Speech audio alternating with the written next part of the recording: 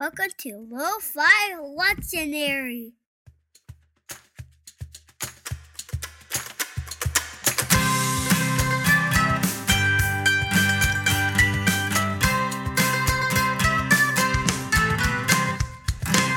Hey everyone, and welcome to Lo-Fi Kitchen for Luke 16.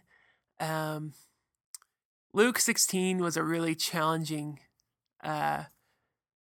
chapter for me, but I walk away with a number of things to kind of think about and mull over. So, Lo-Fi Kitchen, if this is your first time listening, it's kind of the I try not to give too many of my own personal interpretations in the regular episodes. Because I don't want to color the story too much from my own point of view for you, although that's impossible to not do. But we try and let the story tell itself as much as possible. But then, because it's kind of fun and because these stories often bring up challenging or deep thoughts by Kevin Lester. For us, I like doing these kitchen episodes where we kind of do get the chance to have a different conversation. So I'll share my thoughts. If you have thoughts on Luke 16, I would love to hear them. That's why I always invite you guys to connect with me on like Facebook or by email or something like that. Because I want to know what you get from it. Because what I get from it is probably very different.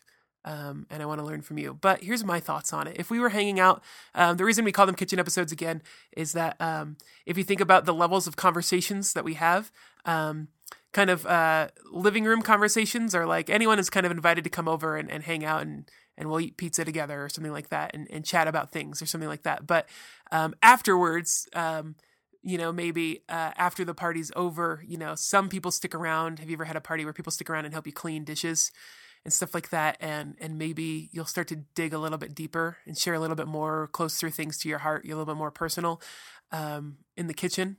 And so this is kind of that conversation. So a couple things that I find interesting in Luke 16.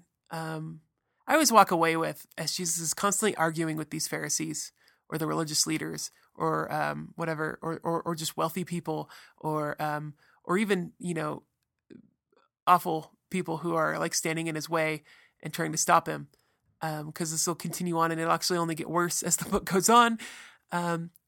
Jesus never gives up hope for them. And for those of us who might believe that Jesus, being the Son of God, kind of is God, then we have to kind of be challenged by what do we make of a God who never gives up hope for his enemies to the point where he never actually seeks to punish or strike out in vindictiveness against them or hurt them. Hey, someone's coming in. Hey, Elizabeth, how's it going? How you doing? I am recording. I'm doing a kitchen episode for 16. Do you want to say hi? Hi, everyone. Oh, here, let me turn the microphone. You got to yell. Hi, everyone. Elizabeth Sims just walked in, one of my favorite people, and she has a box of generic Cheerios. Nice. So I'm using her room as my recording studio here at work. So I'm totally pirating her space. So thank you. How long do I need? I'm going to push pause real quick. Hold on. Okay, we're back. I've now moved 2 different rooms to try and find a place to record. So yeah, Elizabeth needed her youth room at the church. So I'm now in the closet of the we call it the prayer room. So yeah, where the first episodes of Lo-Fi Lectionary were recorded. So I'm returning back to form. But Jesus never gives up hope for his enemies. He's always trying to win them over, which I just think is really cool. And I started to think about that, and I was like, well, how does Jesus accomplish that? And as we look through the story, at least in Luke, it seems like Jesus is a third way thinker. And I know there's different. I've heard the phrase third way used a couple different ways. The way I'm going to use it here is that Jesus steps into situations where there's 2 opposing sides. And instead of choosing one side over the other, Jesus says there's a third way that kind of incorporates or reconciles both sides. I think that's why Jesus uses stories a lot to kind of disarm both sides. I think that's why Jesus uses surprising stories a lot, because he can kind of wake people up to new possibilities. And so his message, in 16 kind of goes along those lines. It's not like, okay, these people are right and if you want to be right, you need to be like them, kind of. Like, his teachings often aren't so cut and dry. The impetus is always on reconciling people to each other. So those 3 parables at the end of in Luke 15 are always about reconciling communities to themselves. And so his message to the Pharisees, it says, the Pharisees, ridiculed him because they were lovers of money. You know what I mean? His response to him isn't, don't be a Pharisee. It's be a heck of a good Pharisee. There's my Northern California language stepping in. Like, be the best Pharisee you can be. And you realize that in what you have knowledge and you have wisdom and you have leisure time to figure out a new way forward. You should be doing that to help and to serve others, and not help and serve either yourself or help and serve only your small group. But you should be using that for everybody. Jesus' message to the rich and the powerful, he does draw a pretty clear line about God and wealth and stuff like that, but the response isn't, okay, don't be rich, don't have land, don't hire people, don't do stuff like that. It's, oh my gosh, if you want to be healthy, if you want to be on God's side, if you want to be in the kingdom, if you want to realize the responsibility that God believes that you have, what you should be doing is giving away as much of this as you can and being good to people.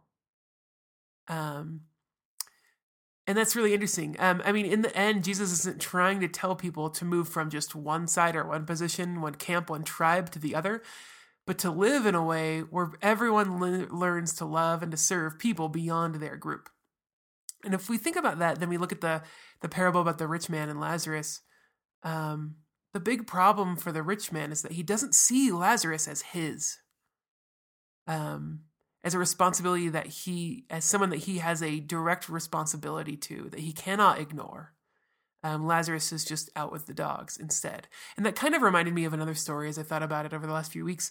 In the book of Genesis, we get a series of stories. First 2 stories are God creating the world 2 different ways, which is kind of fun. And then we get some stories about Adam and Eve, the first 2 prototypical humans. And then we get a story about their 2 children, their 2 boys, Cain and Abel. And these stories, like these characters, whether you believe they are real or not, are being told, where the stories we get are that they're being archetypes, and prototypes for all people. So we're kind of supposed to read these stories and see human nature at its core in some ways.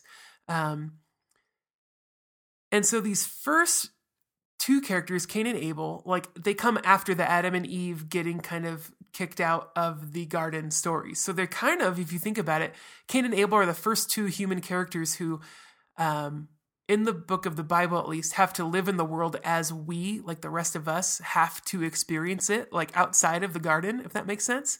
Like, they're the first 2 human beings that come up post-creation and post-curse,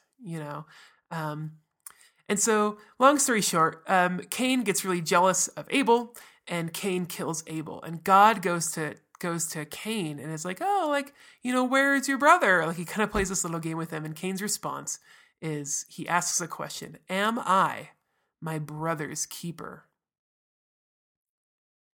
And I might have talked about this on the podcast before, but about 10 years ago, I read that story, and I asked myself kind of an interesting question of, if these stories are characters that are archetypes for us, if we're supposed to find something about like the human condition that we are all experience with these 2 characters, what if the rest of the Bible, and in a sense, from a certain point of view, what if the rest of the human narrative of the cosmos is people trying to correctly answer this question: am I my brother's keeper? What if the rest, like, the narrative is then, okay, people have to live outside of some sort of paradise, outside of the garden, they have to struggle with pain and death and suffering and stuff like that. And the first question that gets posed is, am I my brother's keeper? And so God, the way that God responds in that story to Cain's question is, your brother's blood cries out to me from the ground. God's like indirect answer is, yes. Like, yes, you are your brother's keeper. At least I think that you should be. The way the world is supposed to work is that, yes, You are your brother's keeper. And so you could actually, an interesting way to read the Bible would be to read the rest of the Bible as, how are people responding to God's call that, yes, you are your brother's keeper. Everyone else you see, men, women, children, poor, rich, hurting, healthy, they are all, you're a keeper for all of them. And so the question then that we have to struggle with, if we're challenged by that, is how do we live right, living with this kind of, the way I phrased it in my notes was burden of responsibility, but this invitation to responsibility, to put it more positively, that we are all invited to be responsible for each other. And how do we do that? How do we live that right? How do we do that correctly? And if you look at then the rest of the Bible, like read all these laws in the Old Testament, and a lot of them, maybe I would dare to say most of them, are all about how God wants people to treat and act towards each other, not how they're directly acting towards him. Like there's not a ton of rules about worship or prayer and how to do that correctly or right. There's a lot of rules about how you behave with other people and how you grow crops in behavior towards other people and how you be generous towards other people, or how you run a society in behavior towards other people, or what you do with your hands to have good hands and good feet, as we say with little children, towards other people. Like that's what most of the laws are concerned with. Like God in the Bible seems to have this idea that we can't be right, we can't be properly connected or aligned or in touch or in tune with God, with the rest of the universe, without being right towards each other. And in a world where culture and wealth and politics and religion often lead people to creating a kind of tribalism where we shut off and disconnect from each other, where we try and then treat our own, by whatever criteria that means, better than the others, God is constantly trying to get people to cross those boundaries, to break them down and show favor and compassion towards others. And that's what we kind of see Jesus doing here in Luke 16. And that's what I think we see God trying to do from the beginning with Cain and Abel. Here's what's also really interesting. In that Cain story, after Abel dies and after God confronts him about killing Abel, Cain then pleads to God, I'm going to be in danger. Like, everyone's going to come after me. So apparently already there's other human beings around. And God says, okay, like he hears it. And then he places a mark on Cain to protect him. So when people see it, they will know that he is under God's protection. So even with the murderer, God is trying to protect Cain from fellow human beings. God is trying to preserve him in connection with human beings. God is actually trying to reconcile Cain to the rest of the human community, even after the murder. So in this one story with Cain and Abel, God is a character who calls for justice. Your brother's blood cries out. And yet God also cries out for reconciliation and protection of the perpetrators. As Eddie Izzard once said, that's no way to start a religion. I mean, because how do we live with that, with those dual calls for both justice and yet protection? And we see Jesus here living out a call for justice to the Pharisees, towards the wealthy, towards the powerful who come and try and oppose him, but also calling out for protection and reconciliation between them and the people that are their victims. God is just as relentless in his desire that people take responsibility to take care of each other, even if it means protecting murderers and cheaters and disreputable people. And so in Luke 16, we get one of the few stories where Jesus talks about judgment and the afterlife, where there's a hell picture and a heaven picture and some scary things and stuff like that. And some things I want us to remember, that it is an analogy, it's a parable, so we need to be careful about choosing which part of the story we take as literal or as being what actually goes down and stuff like that. Like, I think it would be the wrong step to say, okay, here's what is actually going to happen when we all die one day, like based on Luke 16 alone, or something like that. Because that gets kind of tricky, but at the same time, we need to take seriously that Jesus is here presenting a picture of the afterlife, of judgment and of consequences, and of the way that God is going to put forward the kingdom and who gets in and who gets out and stuff like that. In this story, at least, we're challenged by the idea that the reason that one person goes to Hades to be in torment after death is because he made hell for vulnerable people when he was living on earth. This rich guy, this unnamed rich man, was powerful enough that he was able to create the world that he wanted, where he could wear purple and feast sumptuously every day. He had the resources to make the world a heaven for himself. But in order to do so, his world required others to experience hell and agony and torment. Those are the choices the rich man made. In choosing to live a certain way, he therefore chose not to share, not to alleviate, not to care, to leave this man at the gates. And so in choosing to create his own heaven, to create his own kingdom, he created a hell for Lazarus. And even that's why the point is so pointed and painful. And that, I mean, you could stop the story there and Jesus could teach a very important, deep, challenging lesson. But then there's this dialogue between the rich man and Abraham in which this rich man actually tries to pull Lazarus into hell with him. And so there's a certain sense,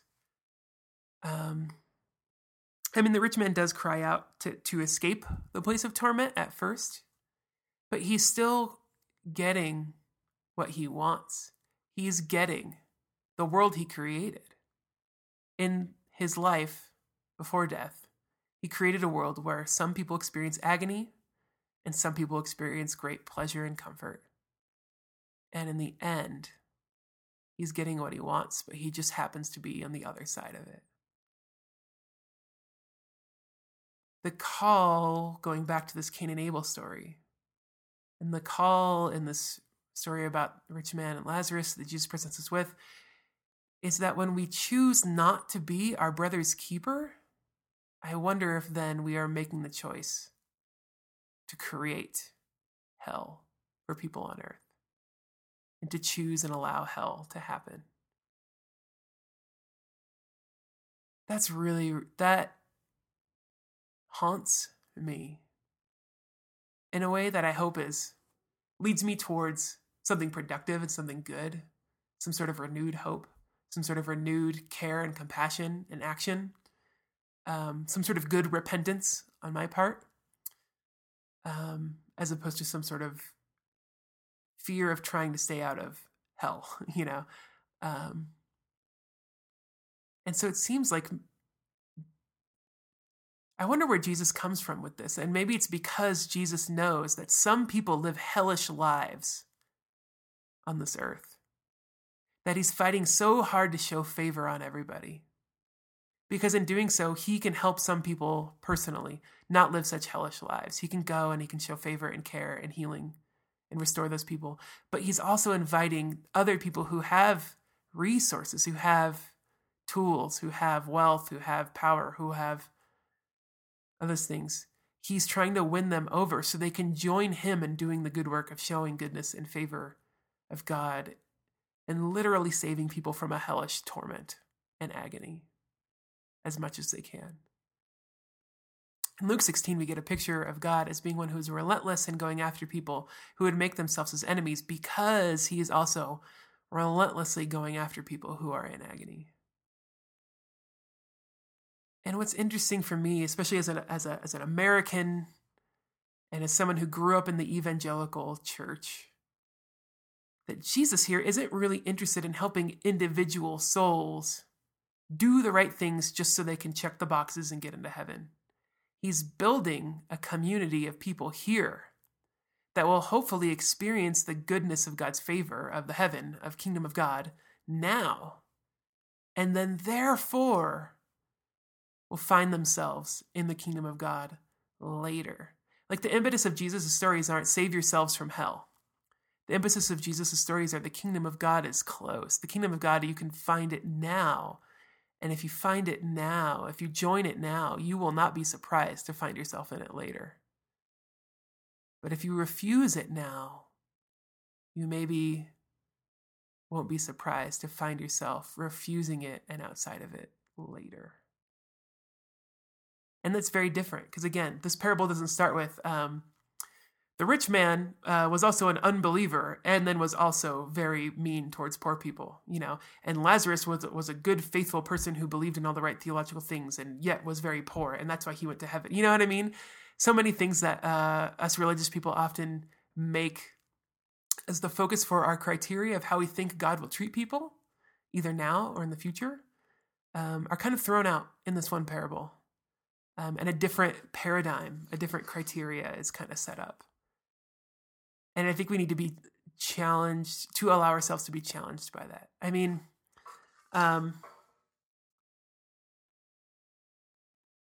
growing up, where I've grown up and stuff like that, it's not like my family was super well off or something like that, but we have enjoyed a lot of comforts that a lot of people in this world don't have and don't get. And I have to figure out daily what to do about that. And so when I get to these teachings of Jesus, I have to figure out, how am I not living, worshiping wealth, or serving a God of wealth, or serving wealth as a God?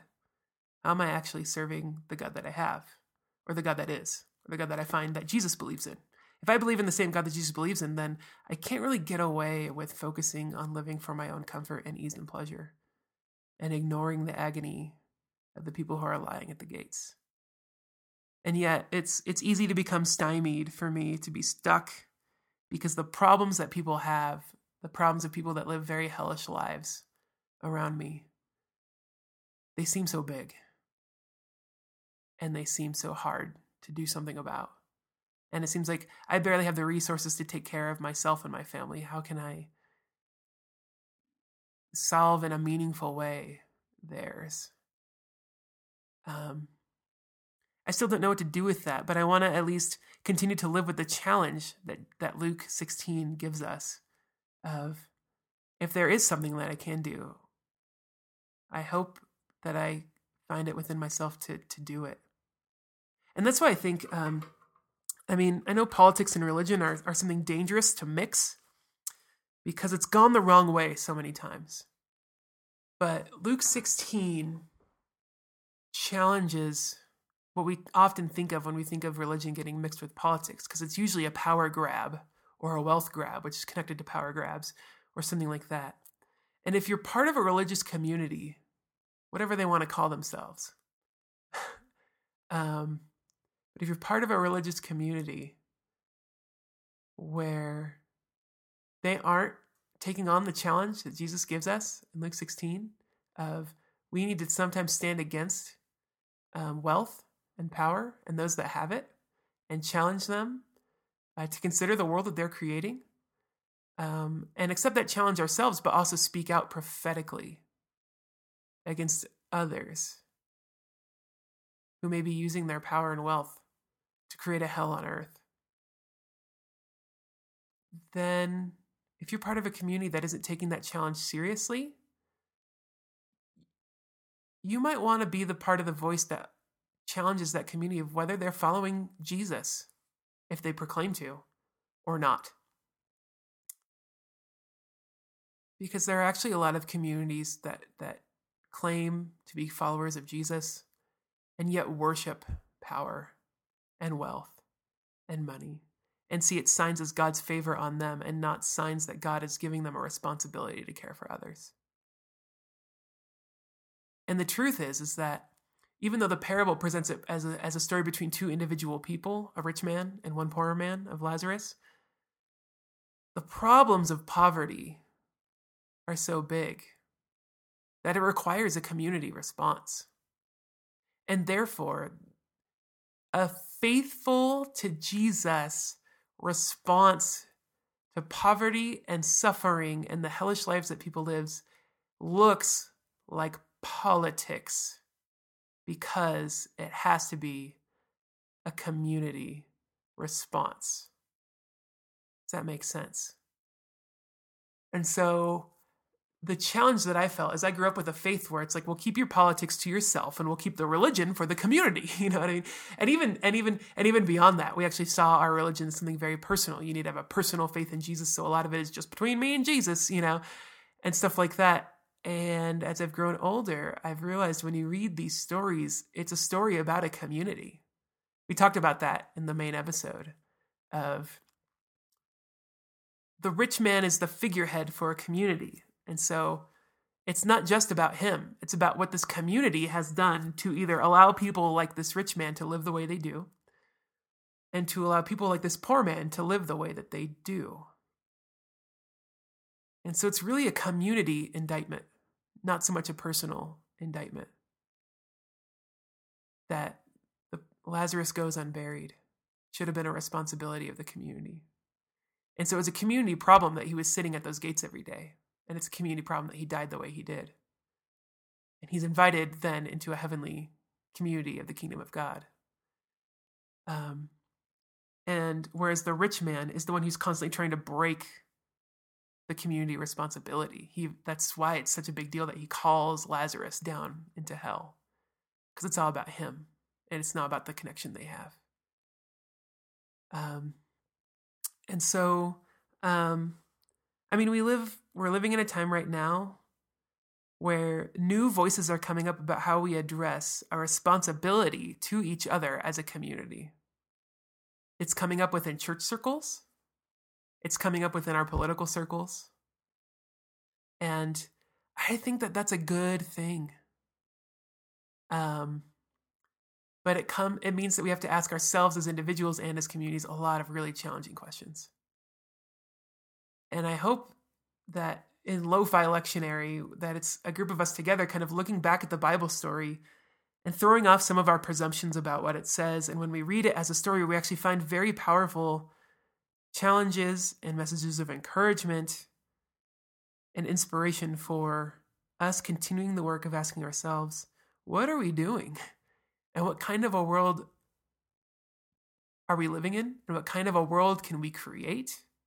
And I think that you can find really interesting answers to that in the Jesus story, even if you don't buy into the same theological beliefs that Luke does or that I do or that religious communities that follow Jesus do.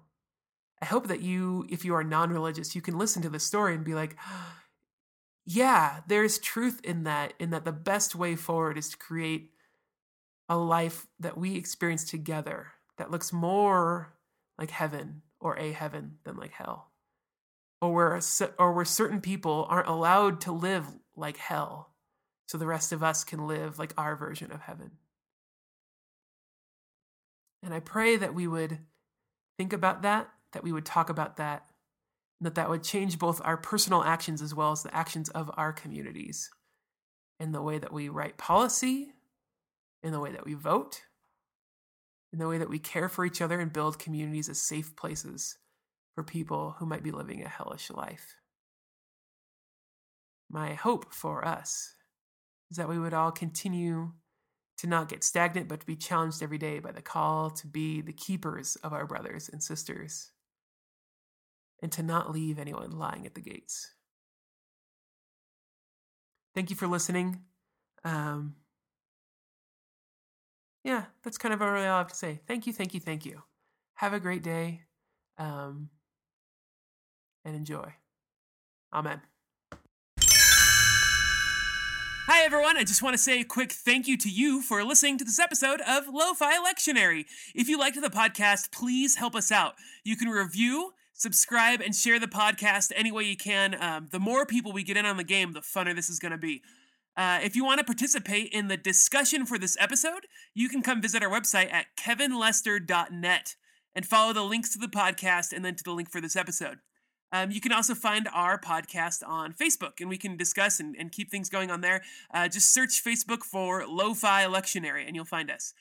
You can also get in touch with me, Kevin, directly at lofi@kevinlester.net, and that's lo-fi with no dash, so lofi@kevinlester.net.